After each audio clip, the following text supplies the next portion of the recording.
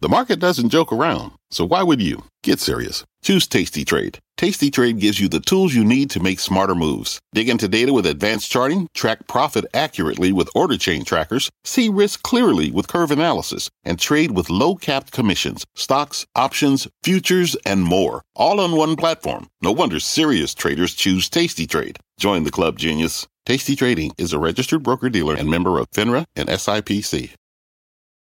Market moving insight and analysis. Join Jim Cramer, David Faber, and me, Carl Quintanilla, on the opening bell hour of CNBC Squawk on the Street. Good Tuesday morning. Welcome to Squawk on the Street. I'm Carl Quintanilla with David Faber and Mike Santoli live at Post 9 of the New York Stock Exchange. Cramer has the morning off. We officially say goodbye to summer and begin the fall push with a busy week, an Apple event, conference season, Powell on Thursday, ECB. Futures are getting a lift here after a rough couple of weeks. Our roadmap begins with markets looking to rebound, coming off a 3-week loss. The Nasdaq trying to avoid its 7th straight day of losses.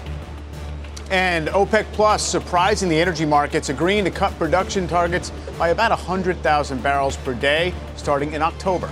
And Ukrainian President Zelensky is set to virtually ring the opening bell right here at the New York Stock Exchange. We will take you there live when that happens. Let's begin with stocks trying to rally a bit to the shortened week of trading. Got this new note from Goldman's Jan Hatzius today about the Fed over the weekend, saying that they believe the U.S. can, in fact, achieve a soft landing, even though the path is narrow. Jan argues 3 things, guys. One is you need to see below-trend growth. We definitely are getting that. Some rebalancing in the labor market, that's coming along.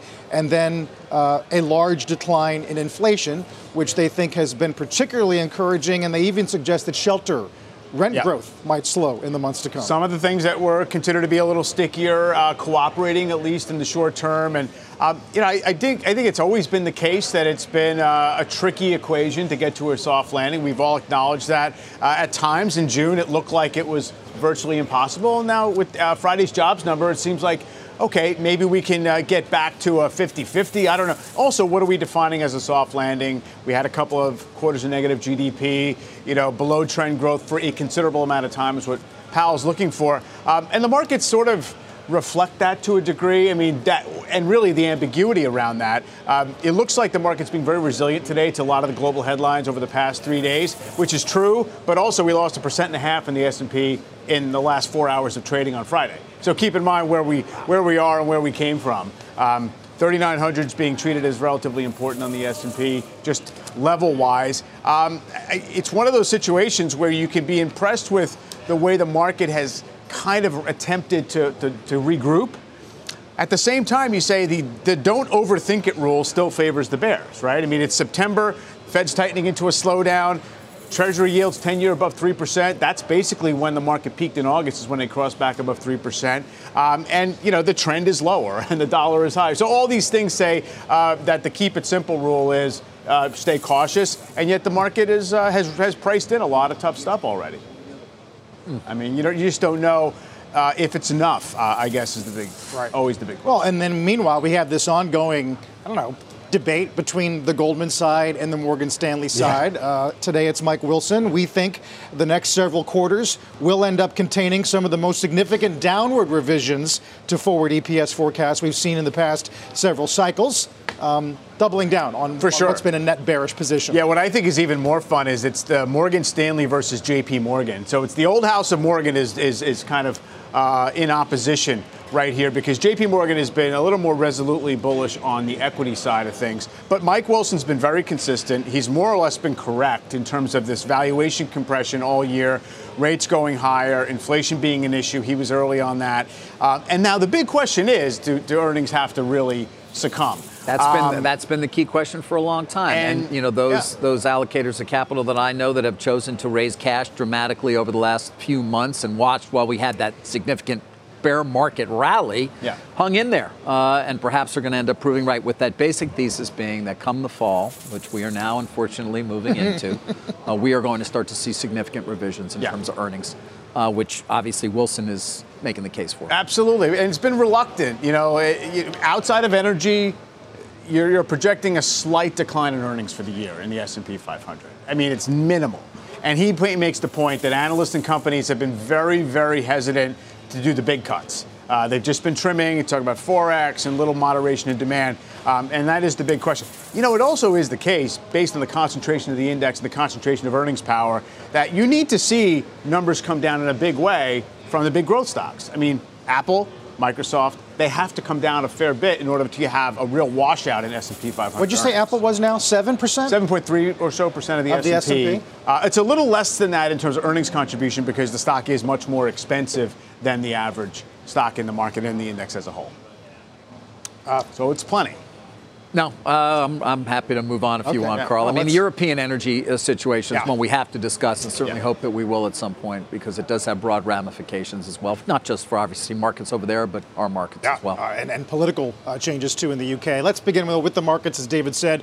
Joining us this morning, Wells Fargo Investment Institute, Samir Samana, and Rockefeller Global Family Office CIO, Jimmy Chang. Guys, it's great to have you back. Hope you had a great holiday. Samir, let me begin with you. I mean, we are going to get deeper into conference season, and there has been this lingering thought that that's when the rubber will hit the road and some of these downward forecasts for EPS will eventually come to fruition. Do you see that happening in the next couple weeks?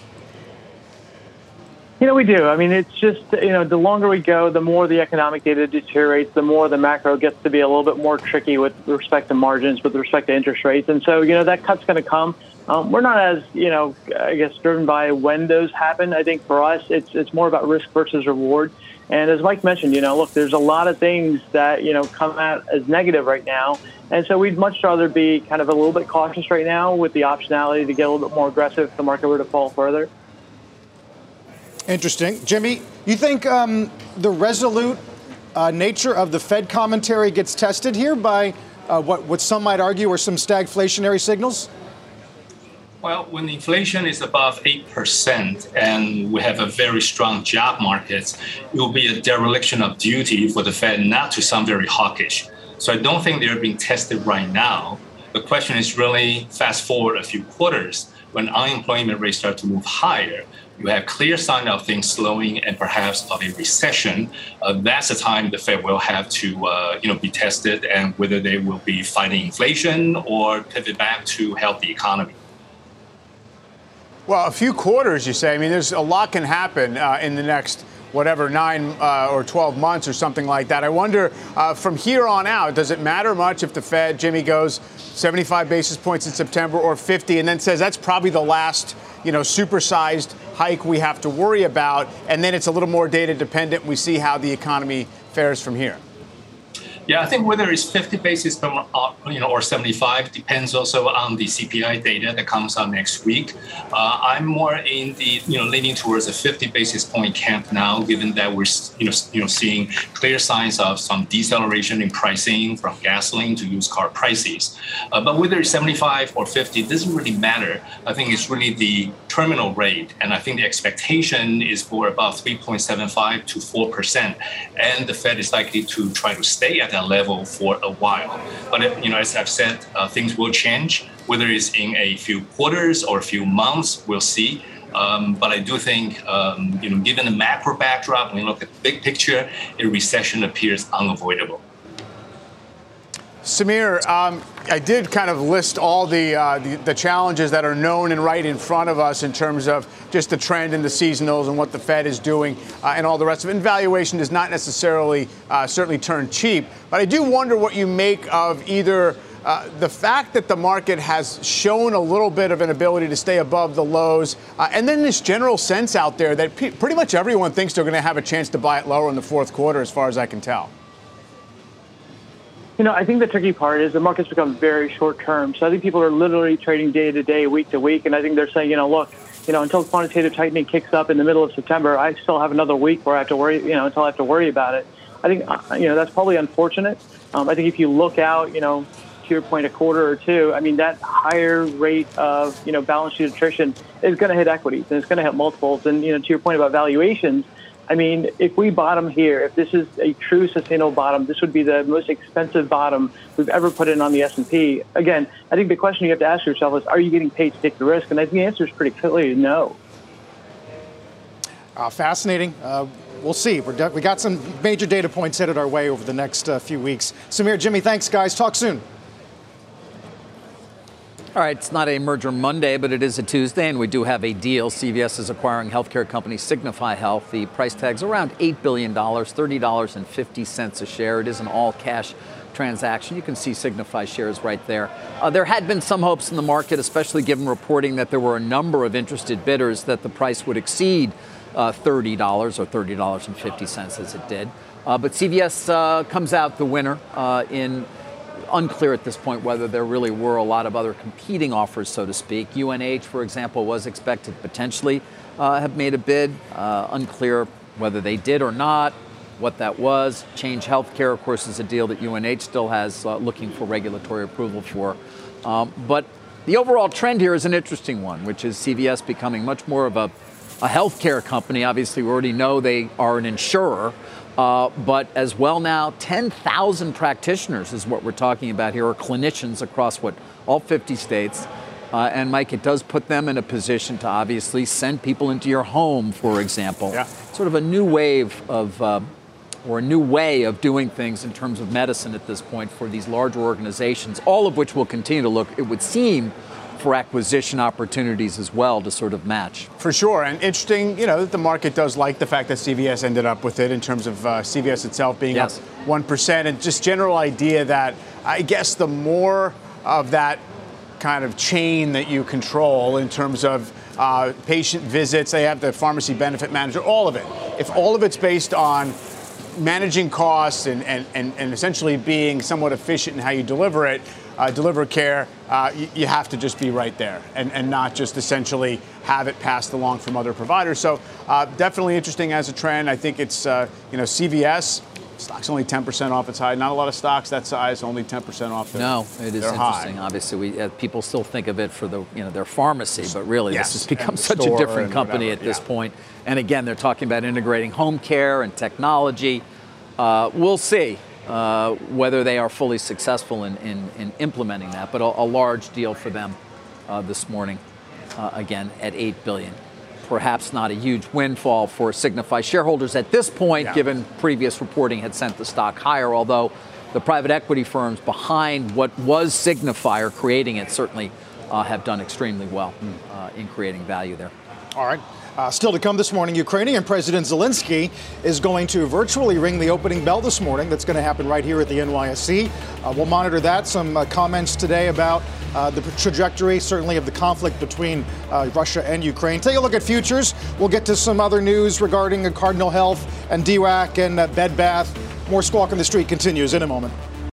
Every day, thousands of Comcast engineers and technologists put people at the heart of everything they create. Like Oluseyi, a Comcast engineer who grew up bonding with his dad over sports. This inspired him and his team to create AI Highlights technology that uses AI and machine learning to detect the major plays in a sporting event. So millions of fans have a way of catching up on their favorite sports. Learn more at ComcastCorporation.com.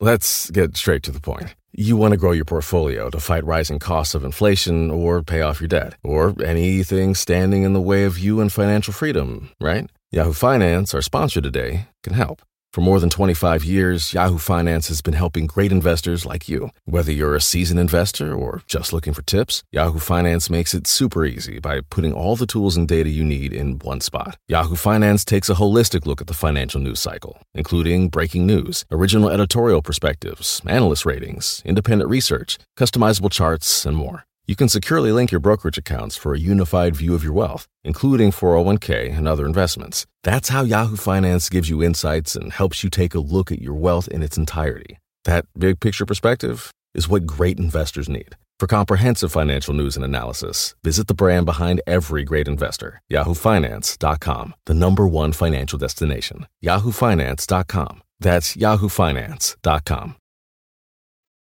Bed Bath & Beyond CFO Gustavo Arnal died Friday by suicide, just days after he briefed investors on the company's restructuring efforts. Our Courtney Reagan has the latest on that. Good morning, Court. Good morning, Carl. The tragic news of the death of Bed Bath & Beyond Chief Financial Officer on September 2nd does add to the company's turmoil. Board Chair Harriet Edelman confirmed Gustavo Arnal's death, noting the company's focus is on supporting his family and his team, and our thoughts are with them during this sad and difficult time.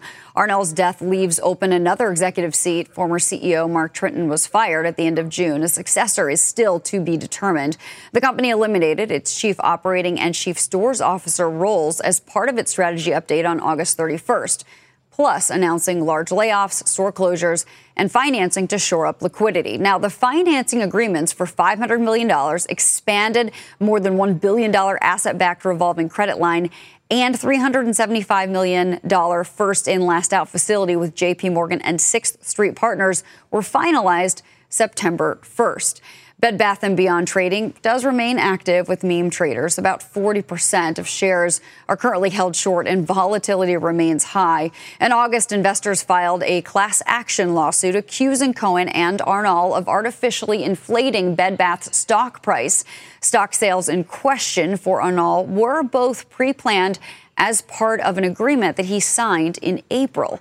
In a filing last month, Bed Bath & Beyond said it was evaluating the complaint but believes the claims are without merit and would not comment on litigation when asked by CNBC. Now, Quiver Quant tracking of Wall Street Bets mentions of Bed Bath & Beyond does show it is the most mentioned individual name in the last day or so, mentions spiking on the news of Arnault's death. The Reddit discussion, though, leans towards holding on to Bed Bath & Beyond shares or call options. Carl? It is such tragic news, Court, and it's been pointed out there aren't many companies at the moment that have neither a full-time CEO or CFO, and that management restructure is going to be key very quickly. Absolutely, absolutely. In that strategy update, they did name a head of Bed Bath & Beyond stores and a head of buybuy BABY stores. But yes, to your point, that CEO seat does remain vacant, and now the CFO seat is also, of course, vacant as well. So this is a very difficult time for the company, of course, and the tragic news does make it all the more difficult. Courtney Reagan on Bed Bath today. Court, thanks very much. Take a look at futures here, hanging on to some green to start, obviously, a holiday-shortened week. Oil has turned around, had lost some of its premium from the OPEC production cut over the weekend, but currently getting closer to 88. We'll get the opening bell in about 10 minutes. Don't go anywhere. What's on the horizon for financial markets? At PGIM, it's a question that over 1,400 investment professionals relentlessly research in pursuit of your long-term goals. Specialized across asset classes, but united in collaboration, our teams provide global and local expertise. Our investments shape tomorrow, today. Pursue your tomorrow with PGIM, a leading global asset manager. Well, as we mentioned earlier, also keeping a close eye on a subject we've talked about now for months, the worsening crisis in Europe in terms of energy. It appears at this point that, for the most part, no Russian gas is going to be exported to the continent, which previously had used as much as, it had comprised as much as 40% of its energy use. The Nord Stream pipeline has been closed. Germany obviously building up its stockpiles of natural gas, as are others. The French relying, as they have for many years, on a huge nuclear plants for much of their energy. But even there, because of a drought and the lack of water, there have been some issues in terms of being able to actually cool the plants. And so that has come down. Then you've got the supply side. You've got inflation, UK electricity rates, a new prime minister there trying to say, no, we won't raise those rates, which what could be as high as $4,000 a year for the average customer. Mike, there are so many different parts of this story, much of it leading to the idea of significant recession in Europe. And then beyond that, sort of on the trader side, both beneficiaries and potential losers on either side of that, LNG trade in particular. For sure. And also just any energy-dependent businesses, industries are looking like they're going to have, perhaps some rationing. Interesting that natural gas itself, it kind of peaked well ahead of this. Yes. On the storage news, really, on how much they were kind of stockpiling, and then it did back off. Which is good news in the sense that it had not been expected they would reach the targets they have as quickly as they have. And now it's essentially weather dependent for the winter. And they're basically saying we have enough for a mild winter or not so harsh winter, and maybe if that doesn't come to pass, you don't get lucky there, then you have to worry. But in terms of the electricity costs, that is filtering through, and the idea of bailouts of one variety or another, whether it's governments just essentially, kind of subsidizing energy consumption or however it might work, that's remains to be seen. And you have to imagine that there's going to be some kind of trading casualties along the way, too. And that's the other part of it. Yes. And or the real beneficiaries, those who are long, and or have the capacity. Those who contracted for capacity can actually break those contracts by paying damages and still make a lot more money selling into the open market. Right. Market strain is one thing we'll be watching for on European energy. By the way, Goldman today, the market continues to underestimate the depth, the breadth, and the structural repercussions of the crisis. We believe these will be even deeper than the 1970s oil crisis. That's Goldman commenting on. I mean, there's projections that UK disposable income goes down 10 in the next 2 years. It's incredible changes. It's a true crisis. We'll see. Meantime, after the break, on a related note, Ukrainian President Zelensky will deliver remarks prior to ringing the opening bell. That's moments away. Don't go anywhere.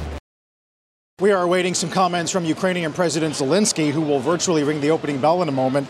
Guys, his appearance is being framed as an effort to drive more foreign direct investment in Ukraine, inviting businesses around the world to invest in Ukraine's future. He has given some interviews over the weekend, basically saying he's not interested in negotiating and that the United States, in his view, should name Russia a sponsor of terrorism, even as we got multiple reports today that Putin is scrambling for more weapons technology, even resorting to buying some artillery from the North Koreans. So the story's moving along. And as you pointed out, Carl, very much connected to our last subject of discussion prior to the break, because, of course, how much pressure will be brought on Zelensky by European countries continues to be a question for him to sort of sue for some sort of a peace, if it's possible to do so, given the pressure that their economies are going to be under as a result of a lack of energy supplies coming from Russia. There is also a little bit of a take after the announcement that Nord Stream is not going to reopen for natural gas flows. That's, in a sense, maybe the last piece of leverage that Putin has, at least big one that we know about, to try and pressure European allies. And it doesn't appear that the Europeans at this point are buckling in any way, despite what certainly is going to be a great deal of pain for parts of the population dealing with, at the very least, higher electricity bills. Right. It'll be interesting to see whether, for example, there is a shift in strategy, at least in the UK, with Liz Truss, who's been spoken about in ways that maybe she's not as actively interested in external government partnerships. Certainly Boris Johnson was a fierce defender of Zelensky and the Ukrainian effort, which, by the way, the counteroffensive does appear to be holding some ground. Let's take a listen to these comments. To work for your benefit, for the benefit of your children and the one of your country. In Ukraine, we are fighting for everything that you have. We stand so that every Ukrainian would enjoy all the manifestations of freedom available to a free person in a democratic society. We have achieved significant results. We have united the whole world around our struggle for freedom. We are liberating Ukrainians' territory from the Russian army.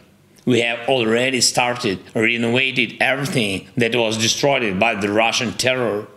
We are rebuilding our economy. We are giving you and your companies the opportunity to work together with us for the benefit of all us. Ukraine is the story of a future victory and a chance for you to invest now in projects worth of hundreds of billions of dollars to share the victory with us. Today, we kickstart a large-scale promotion campaign to attract investments.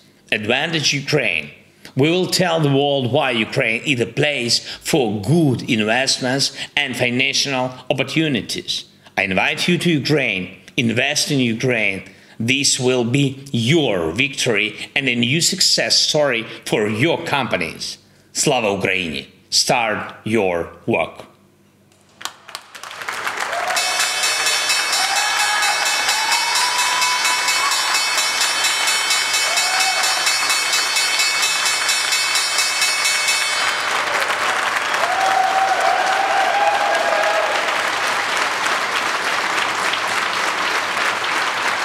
And with that, the opening bell and the CNBC real-time exchange at the big board. As you saw virtually, Ukrainian President Vladimir Zelensky ringing the bell at the NASDAQ digital advertising company Integral. Ad Science. Fascinating line, guys. We're rebuilding our economy, giving you and your companies the opportunity to rebuild with us and share in the victory. Yeah. Definitely some aggressive targets. Right. Targets, confidence. I guess you have to, speak in those terms and try and look to the next step.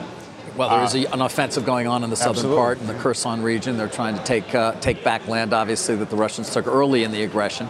Yeah. Seems to be going okay, but always hard to know exactly based on the various reports that we get. Yeah, even just the estimates of, say, how many soldiers the Russians have lost.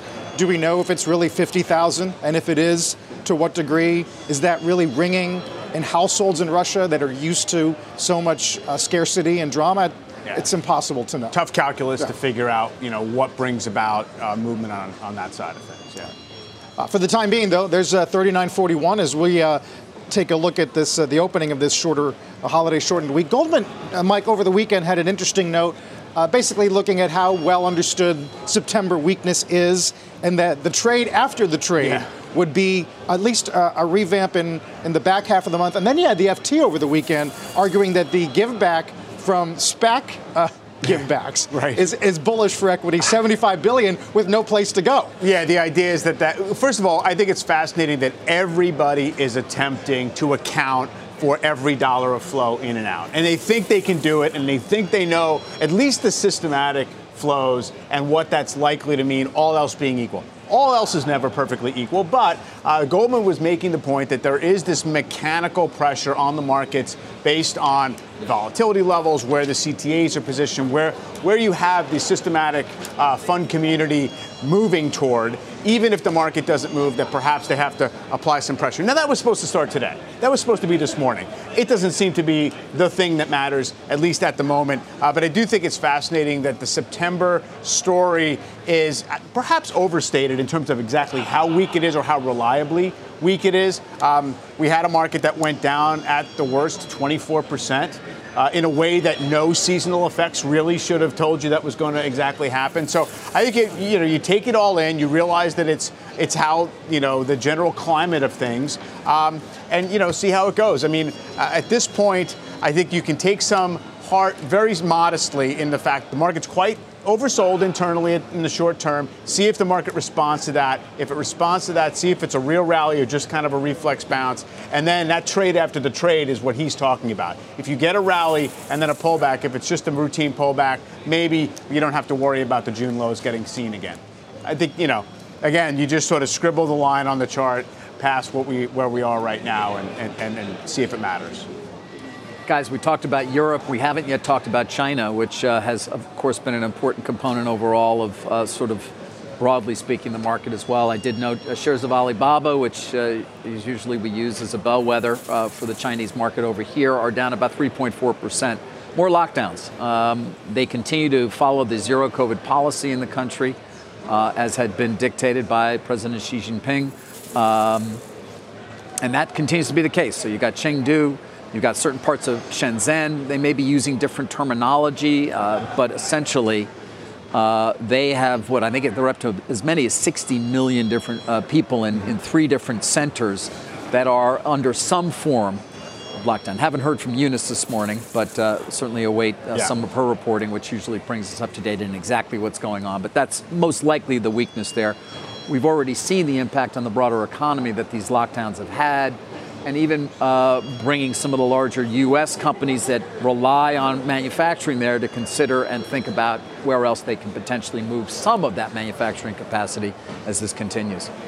Right, in big picture, so you remove China as a potential source of global growth, incremental global growth at a time when Europe is definitely seen as dipping back into recession. And the formula is all currencies weak relative to the dollar.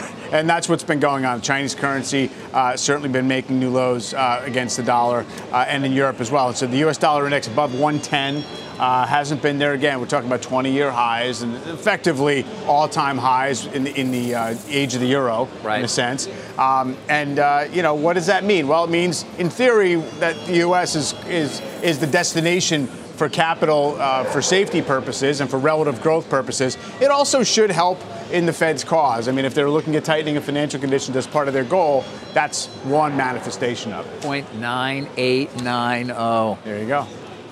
Time to take us on the road again, Carl, I think. We were talking about doing a show from the UK, yes, right? UK, maybe with the Chancellor. Or Squawk in Paris, Squawk on the street in Paris. Or we got the Olympics in a couple of years. I'm not sure. We'll see if this currency strength hangs on. That is quite something. But you mentioned the reshaping of certainly the Chinese manufacturing space. Great piece over the weekend in Bloomberg. The construction of new manufacturing facilities in this country over the last year, up 116%. Versus 10% for overall construction growth. And it's just obvious, glaringly obvious, how purchasing managers, logisticians, CEOs are just making long-term decisions about the future. So much of that about the supply chain, obviously, that they've encountered, the problems that have been encountered since the pandemic and as a result of so many things. Although it's not clear it's going to result in that much more employment, so much robotics is going to be deployed in many of these new manufacturing facilities. No, for sure. I mean, essentially the pandemic and the supply chain issues reminded everyone that what seemed like the less expensive place to produce was not all in less expensive or less or more reliable. And even the labor cost differential has narrowed, and it's really about labor availability. We'll see how that works out here. But no, I absolutely think the sort of capital deepening, as they say, of the U.S. economy is underway. We mentioned the prospect of moderating consumer demand, and certainly there's some sell-side notes this morning about that. Citi takes FDX to a hold. Overall freight trends, especially train line freight, is not building up to the peak season you would expect ahead of a holiday. So they are wary on overall rails, but in this case, it is going to affect their rating on FedEx. Yeah, and it, still stock's down 1%. It opened a little bit lower than that. It is interesting that we did see a lot of talk of freight rates, trucking coming down hard. That was taken as generally good news on the inflation front, but what it means for demand and whether you're going to get a real peak rush is an interesting question. And FedEx, it's one of those stocks that has looked cheap for a couple of years right now. Not a lot of earnings growth expected this fiscal year and next, but kind of supposed to hold together.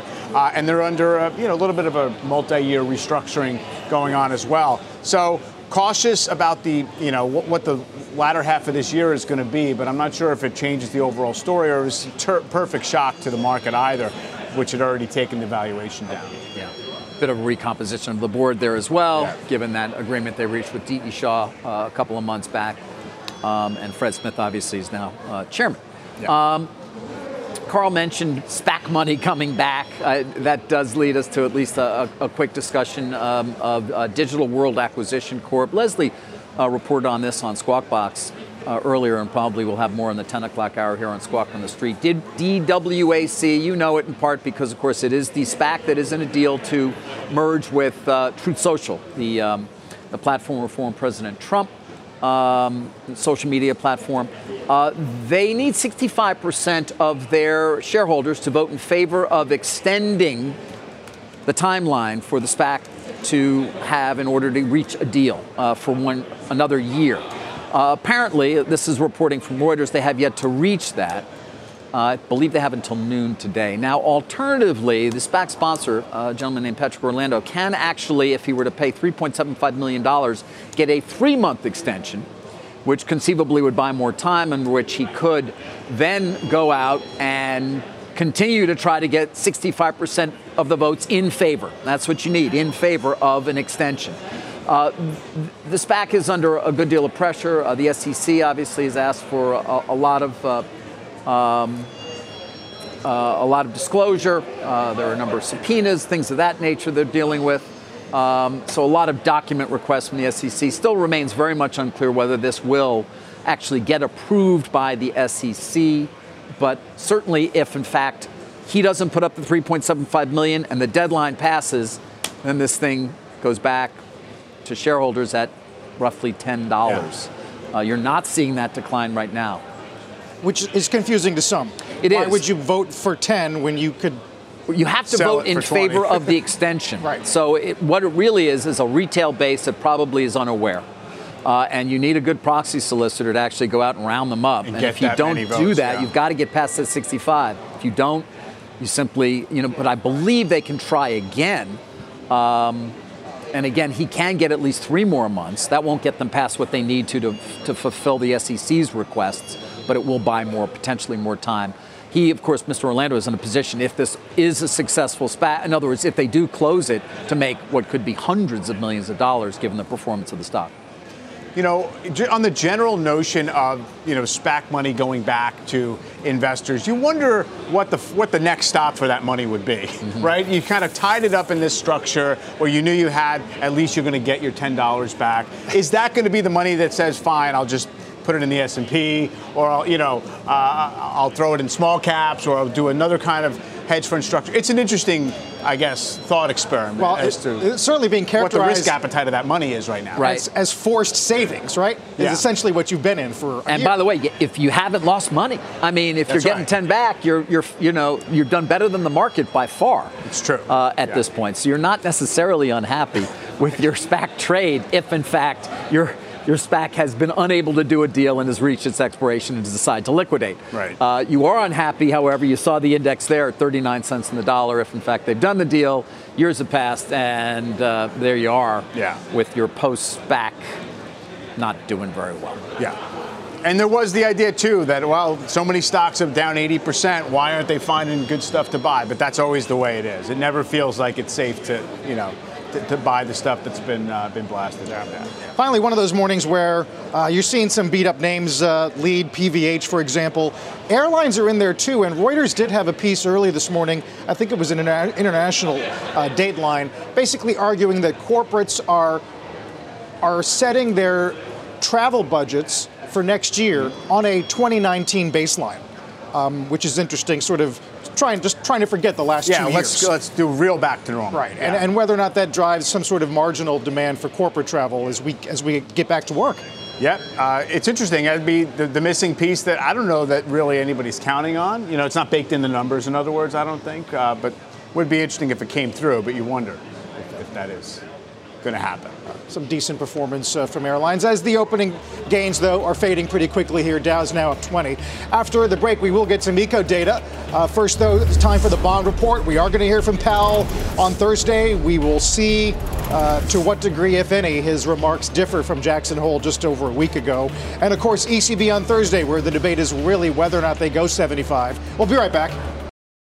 Welcome back to Squawk on the Street. Rick Santelli here with live breaking news from CME HQ, S&P Global, U.S. Services, PMI, and the Composite PMI. Now, these are August finals, replacing the mid-month read. On the services side, 43.7 replaces 44.1, but it is still the lowest level since May of 2020 when it was 37.5. And if we look at the composite, 44.6, that's versus the mid-month read of 45, so also lower and also lowest level since May of 2020. We'll have the ISM Services Index in about 12 minutes, but watching the service sector deteriorate, of course, is something to pay attention to, whether it's lingering supply issues, employment issues. It all comes home to roost, and Squawk on the Street will return after a short break. New report out of CBRE showing that Manhattan office leasing for the month of August hit its highest level since before the pandemic. But David, how many times have we seen encouraging signposts that, I don't know, just show it's a tough hill? It's a big hill. It really is. We'll continue to monitor it because I think it is a fascinating subject. Obviously, I think our viewers know where I stand on it to a certain extent in terms of, especially for younger people who do need to come back and the apprenticeship jobs in particular and the learning. But very mixed picture. I think when you talk to business leaders, they would like to have people back in the office. At least, perhaps, they hope for 3 days a week and some consistency there. Many companies are mandating it beginning next week. And we'll see whether, in fact, it actually happens. And it probably should be the most active month, right, since the pandemic. And you wonder at what rates. I mean, it's a combination of, volume and price. So makes sense that there'd be a little more activity. You do hear that those clients, those companies that are signing new leases are going for more space, per employee. Right. So there is a slight offset on that direction. It was interesting. Ackman actually addressed this with Andrew this morning on Squawk. He's bringing people back. I think he said 5 days. Yeah. But his larger point was that remote work, the friction to change jobs is practically zero. All you got to do is change your email address, which he argued is not a great design if you're looking for overall retention. Yeah, cultural attachment is almost zero via Zoom. Obviously, companies are trying to do things. Listen, it's big tech, though, that really has been the leader in terms of remote. When you're a software engineer, the idea that you're going to come back to an office, it's unclear. And when you talk to the leaders of those organizations in particular, they've sort of said, they're going to do what they want. And if I need, until the leverage really returns fully to being able to say, no, I need you in the office. And if it really makes sense, because that's a unique sort of a position where maybe it isn't as important in some way to have that sort of well, a lot of those companies were like I don't know. Anyway. A lot of those companies were dispersed anyway. But I totally understand why the big banks are the ones that are most adamant about getting people back. It's because the business itself is a commodity. It's a lump of money and a bunch of people. And if you don't emphasize the idea of culture, that we have something at JP Morgan that Citi doesn't have and vice versa, then what are you as a company? Plus, they spend their entire year figuring out compensation down to the third decimal point of who deserves credit for what. That's what the business is on Wall Street. And you can't necessarily do that as easily. And it's a compliance culture. All those things together. No, there's trust. A lot of it's about trust. And it's an apprenticeship culture to a certain extent in terms of like, what is the value of that, exactly to your point of an investment banker who never goes to see, who never sees anybody or talks to anybody. They obviously get on the road, they do that, but it goes up and down the elevator every day. Your real capital. Yeah. Well, we're in 5 days. Not that it matters. And have been for a really long time. Long time. We lost some ground. Markets are red. Let's get to Bob Pisani this morning. Hey, Bob. Yeah, I've been here since January, 4 out of 5 days at least. So a lot of people coming back to the NYSE as well, Carl. Post-Labor Day trading, it looks a lot like the pre-Labor Day trading. That is, we can't hold a rally. We started 2-1 advancing the declining stocks. The S&P's up 20. Now we're flat 15 minutes in, 20 minutes in, with down about 10 points on the S&P. Can't hold the rally. What we are holding, though, is some of those gains in the commodity stocks. Been flip-flopping all over the place in the last couple months, but energy and metals. You want to watch the XME here because that has been moving recently. A lot of it's because of coal stocks. Energy started up, is now flat. Tech's down, and ARC Innovation is sort of a proxy for growth around the world. That's down today. Look at the metal stocks. Now, these are coal stocks, a subset of metals and mining, but Peabody Energy, Arch Resources, Consol, these are all big coal names. They're moving up, of course. Headlines overseas may be a lot tougher over in Europe. Elsewhere, if you take a look at what's going on for the markets this week, Carl referenced Powell talking. He's going to be doing a Q&A. This is why I think this is interesting over at the Cato Institute's 40th anniversary conference. So maybe we'll get a more nuanced commentary than the 8-minute speech he gave us that threw everybody into a tizzy. Then we'll have the ECB meeting on Thursday, and it seems divided between those who want 75 and those who want 50, very similar to the markets here. And the debate here in the United States. And then the conference season kicks off, which I've talked about a lot recently. Normally doesn't matter that much, but you're going to get an enormous number of sell-side conferences starting today where you're going to have commentary from individual companies. And a lot has changed. Many of these companies haven't talked since mid-July. A lot changed now. We're going into mid-September, 2 months later. So Barclays, Evercore, Wells Fargo, Citi's going to have a big technology conference coming up. Goldman Sachs has got a big retail conference coming up. So we may get some market-moving news from them in the next 3 or 4 days. Meantime, if you're a retail trader, your head is spinning. Remember the glorious days back in 2021 when we had the meme stock craze? We had as much as almost a quarter of all trading was retail at that time, but it has declined significantly. It's not been a good year for retail. Q1 2022, 17. It's about 17% this year, and that's very close to the historic averages. My thanks to my old pal Larry Tabb, who keeps track of this, providing the data for me this morning. Now, we did see retail trading pick up a little bit in August, still waiting for the final numbers, but likely, given the sentiment we're seeing now, September is going to drop back down to that 17%. The other indicators of retail activity, Carl, are just terrible. There's the American Association of Individual Investors Bull-Bear Index. Bullishness is half the historic average. Bearishness is about almost twice as high as the historic average. And, of course, Carl, these are sentiment indicators, so these may be useful for some kind of bottom right now, but certainly no sign that that's happening this week. Carl, back to you. All right, Bob, thanks for that. And speaking of sentiment, we know a lot of it's driven by the trajectory of gas prices. AAA today, $3.79 a gallon, 84 straight days down.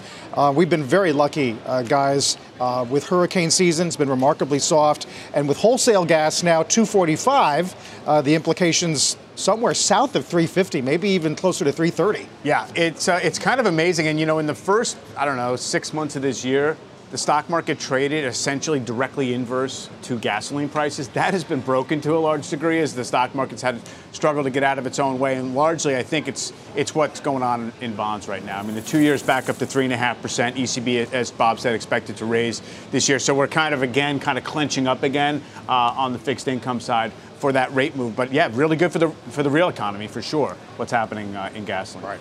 And on that note, 3,900 again back in play as we're just about 7 points above. A quick reminder: you can catch us anytime, anywhere. Just listen to and follow the Squawk on the Street Opening Bell podcast. We'll take a quick break as the markets are red. Dow's down 125. You've been listening to the Opening Bell on CNBC's Squawk on the Street. This podcast is supported by FedEx. Dear small and medium businesses, no one wants happy customers more than you do. So you need a business partner just like you. Like FedEx, who understands your passion for serving your customers because they have the same commitment towards you. That's why FedEx offers you picture proof of delivery, packageless and paperless returns, as well as weekend home delivery to 98% of the U.S. on Saturday and 50% on Sunday. See the FedEx service guide for delivery information. What's more, FedEx Ground is faster to more locations than UPS Ground. Trust FedEx for timely deliveries. See what FedEx can do for your business. Absolutely, positively FedEx.